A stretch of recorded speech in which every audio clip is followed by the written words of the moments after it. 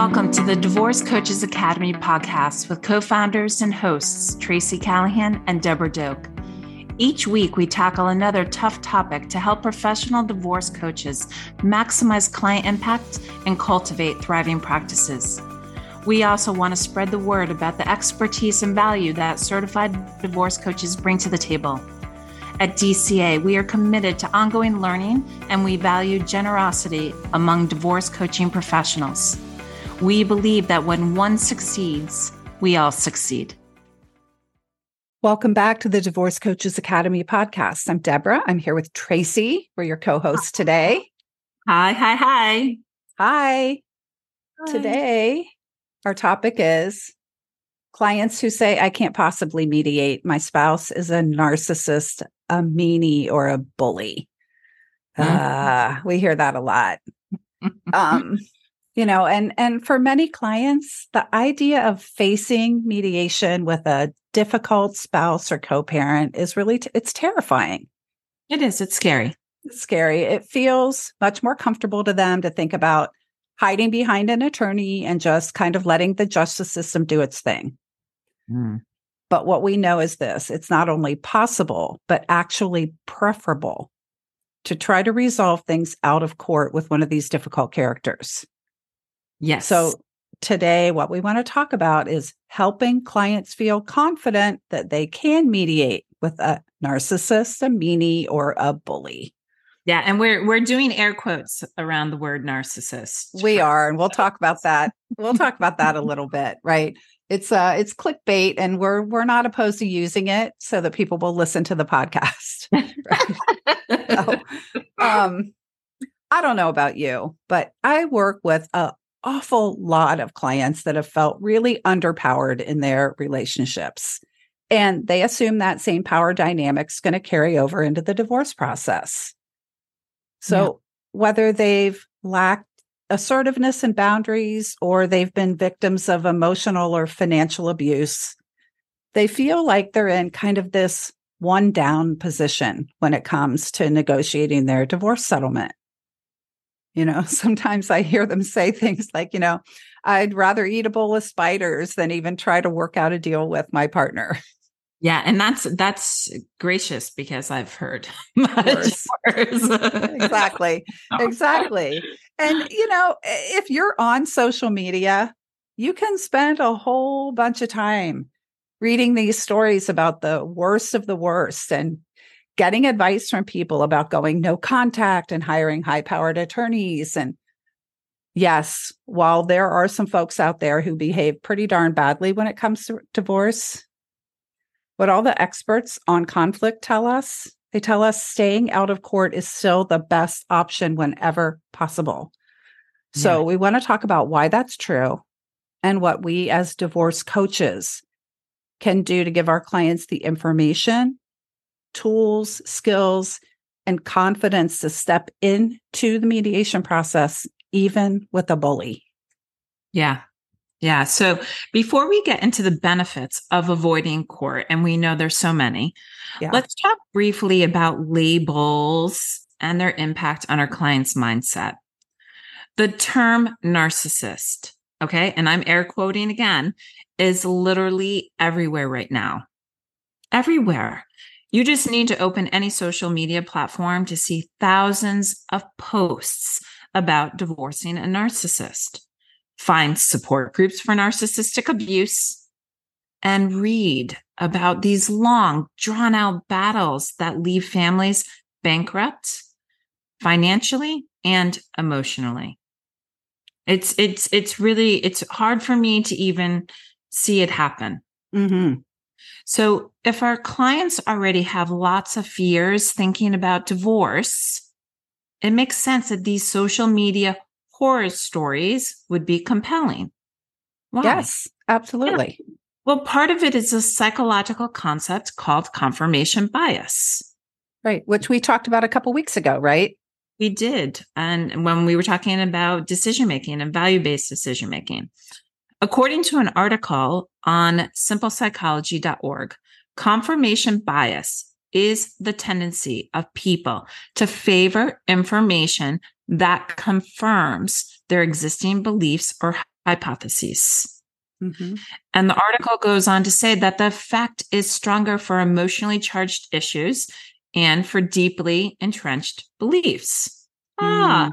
So I don't know. Right. That's screaming divorce, right? Confirmation bias and divorce. They kind of go hand in hand. So if we believe that divorce is scary, we seek out and are more likely to favor information that supports our beliefs. If our client's greatest fear is losing time with their children, then they might be drawn to those stories about horrible custody battles. The more they read, the more it feeds their fear and the more it confirms their hypothesis. They can become even more entrenched, dug into positional thinking such that they won't agree to any sort of shared parenting and set themselves up for a higher level of conflict. Yes. Now, the other part of that confirmation bias is that it causes us to undervalue evidence that could disprove our hypothesis. This means that they might scroll on past posts about cooperative co-parenting or mediation because it doesn't support their idea that parenting issues have to be a huge legal fight. Right. Right. So what does this mean? It means if they're only reading, following, and listening to these voices that talk about high conflict divorce, narcissism, big custody fights, the unfairness of the legal system, shady lawyers, and so on. What they're doing is they are assessing threats and kind of calibrating their state of readiness based on that information only. Only. And there is a huge difference between being informed and prepared and starting the process off at kind of DEFCON 1 or nuclear war alert level, right? Yeah, there's a lot of space there. A lot of space, right? So This is one of the reasons why we are really cautious, and we've talked about air quotes. We really try to avoid use of labels like narcissist, psychopath, borderline, addict. Our goal really is to help our clients recognize patterns of behavior.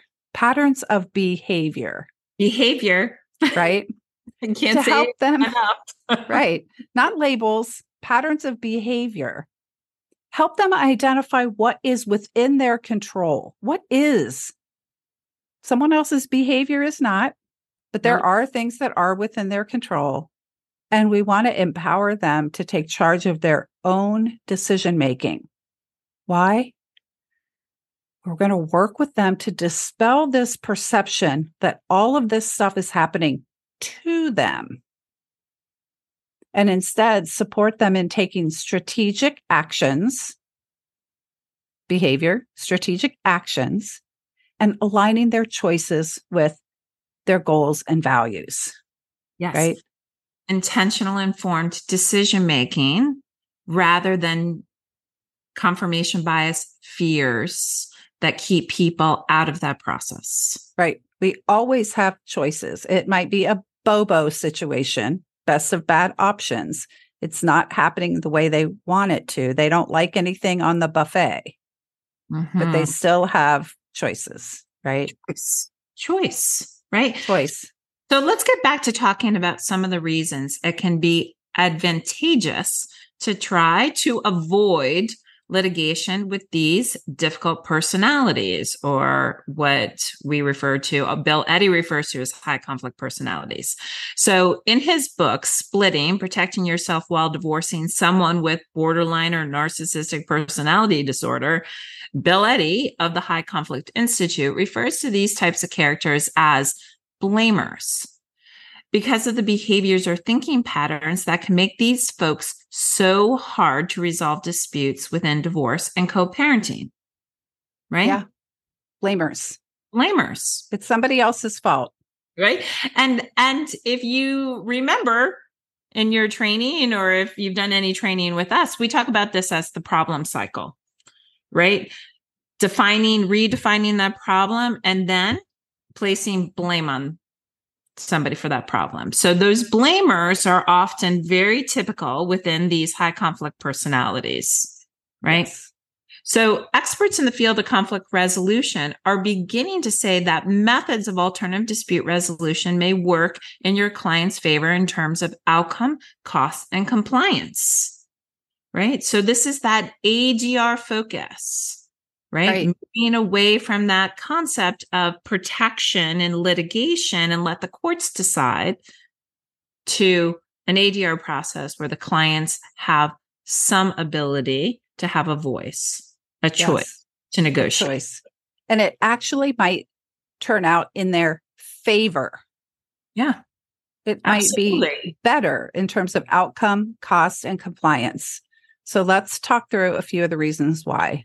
First of all, court is the blamer's playground. Love it. Right? Love it. We've all seen this. We don't need to go into this too deeply, right? Often, these characters are charming and charismatic. They either are able to show up completely unemotional or they're very emotionally persuasive. They're actually the victim, and they're very persuasive about that. Mm-hmm. They come in with a must-win mentality. They are not above false allegations, lies, anything to win. Right? Mm-hmm. So this is their stage. They love it. Yeah. And if our client is on the other side of having received this treatment, they often are emotionally dysregulated. They're not as charming. They're not as charismatic. They're not showing up as credible as the blamer is. Yeah. And they actually don't show as well in court. No. Often they look like the one who's emotionally unregulated and unstable and reactive. Because they're sitting there going, what the heck is going on here? Right. They're completely taken aback by they're there supporting their case or trying to prove their case. And in fact, it comes back on them where then they have to engage in a defensive position. Right. And they look wild and out of control and crazy. Yeah. Okay. So the next one is costs can escalate quickly. Oh my gosh. Absolutely. Right. This is something that is very rarely taken into consideration when individuals are deciding to level up, to litigate, to go to war. Right. So this concept of continually filing motions, getting guardian ad litems in place and parenting coordinators and custody evaluators, right? Then there's this whole other thing about litigation abuse, and we know noncompliance, right? Mm-hmm. So as those matters are out of their control and being ruled upon, we see noncompliance all the time. So one thing we always ask clients to consider is their divorce budget. It's a place, Deborah, you and I love to talk about this. You're a CDFA, even me outside of that CDFA. It's one of the things that we explore, right? Yeah. How much money do they have access to? What resources do they have access to? And what do they want to spend in this process? What can they spend in this process? If they think they've spent a lot on mediation or legal fees so far, try going to trial. It is expensive. They will end up paying their attorney for hours of their time to get ready for trial, creating trial notebooks with exhibits, confer with opposing counsel. That's every little email, every phone call to opposing, and meet to strategize and prepare for being on the witness stand. Then they'll pay their time and cost to travel to divorce court, wait around to be called in, participate in the actual proceedings, where we're talking $10,000, $20,000, $50,000, depending on the complexity of this case, of their case. Yeah, right? Exactly. So this is really the time for your clients to ask themselves if they are stepping over dollars to pick up pennies. Will they have to hire a forensic accountant or a custody evaluator to support their argument? How much will those experts cost? Hint, it's in the tens of thousands. Yeah. What are the chances that spending this money will improve their chances of getting the outcome they're hoping for? What else could that money be used for that they are giving up to go to trial?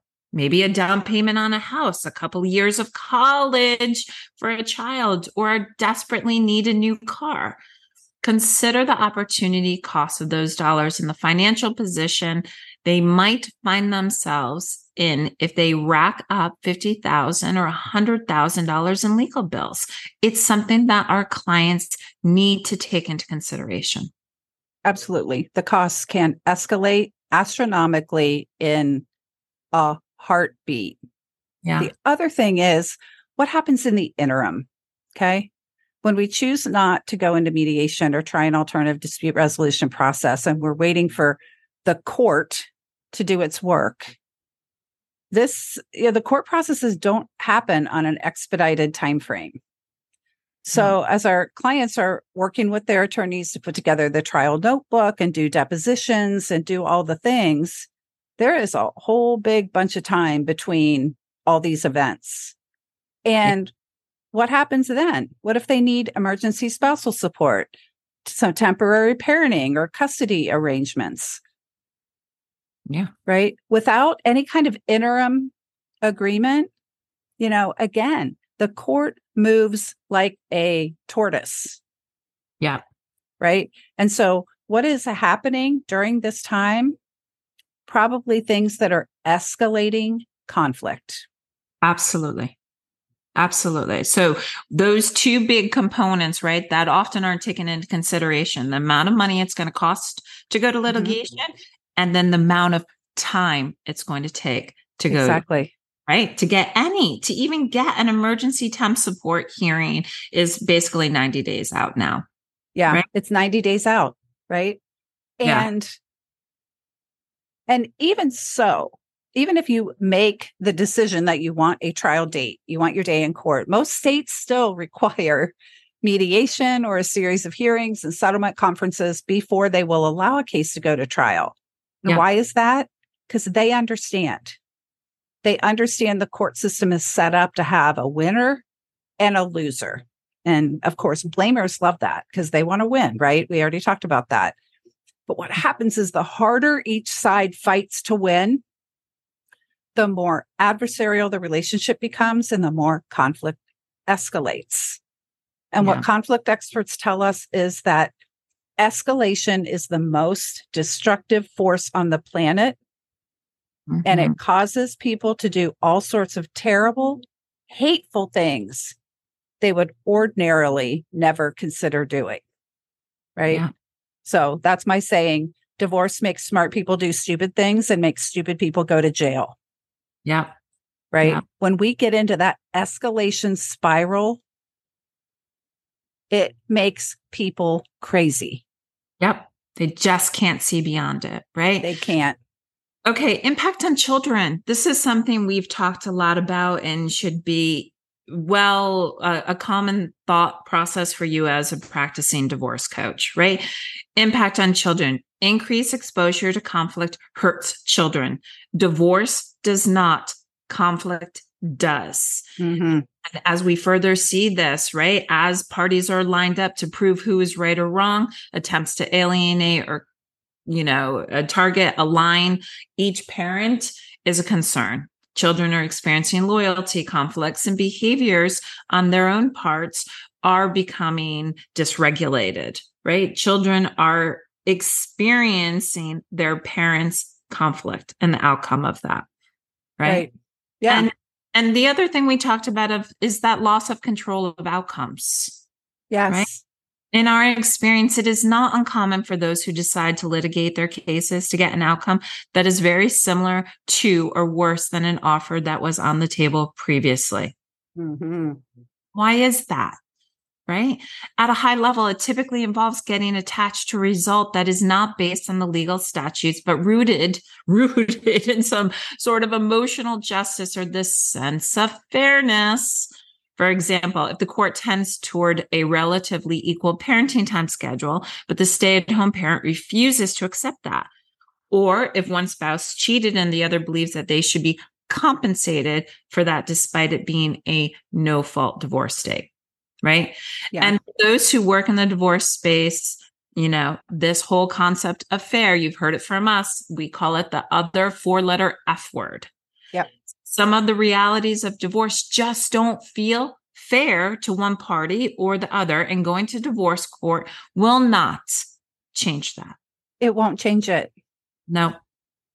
So your client can check with their attorney, ask plenty of questions about potential outcomes, and thoroughly examine their BATNA, their best alternative to a negotiated agreement, before making any decisions about litigating. And this is where we play such an important role in helping our clients align their values and desired outcome with those choices, because they do have choices.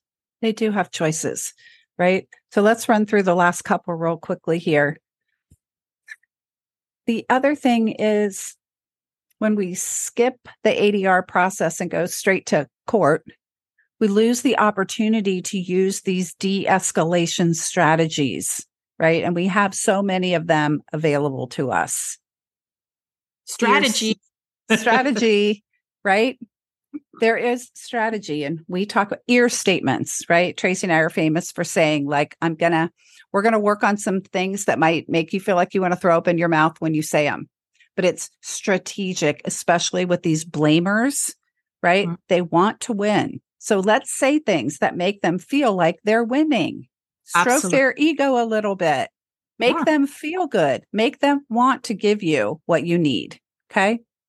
Yeah. And then getting into interest-based negotiation, right? Once you litigate, it's based on the law and nothing more. So again, you might get an outcome that doesn't meet your needs. It's only going to be based on the law. In an ADR environment, you have the ability to use these de-escalation strategies and do interest-based negotiation. So it still might not be everything you want, but it's prioritizing what you do want. So I liken it to, you go to a restaurant with a limited menu. Okay. Nothing on the menu is your favorite, but at least you get to choose in an ADR process.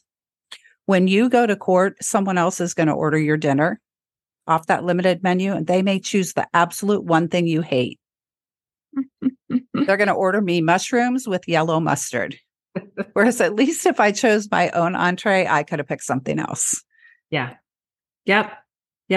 Really, really important. In an interest-based negotiation process, we're supporting our clients moving past the person and looking at the issue, the problem, right? And again, this supports that concept of moving past the labels and looking at behaviors, and then creating opportunities to address those behaviors in a negotiated settlement.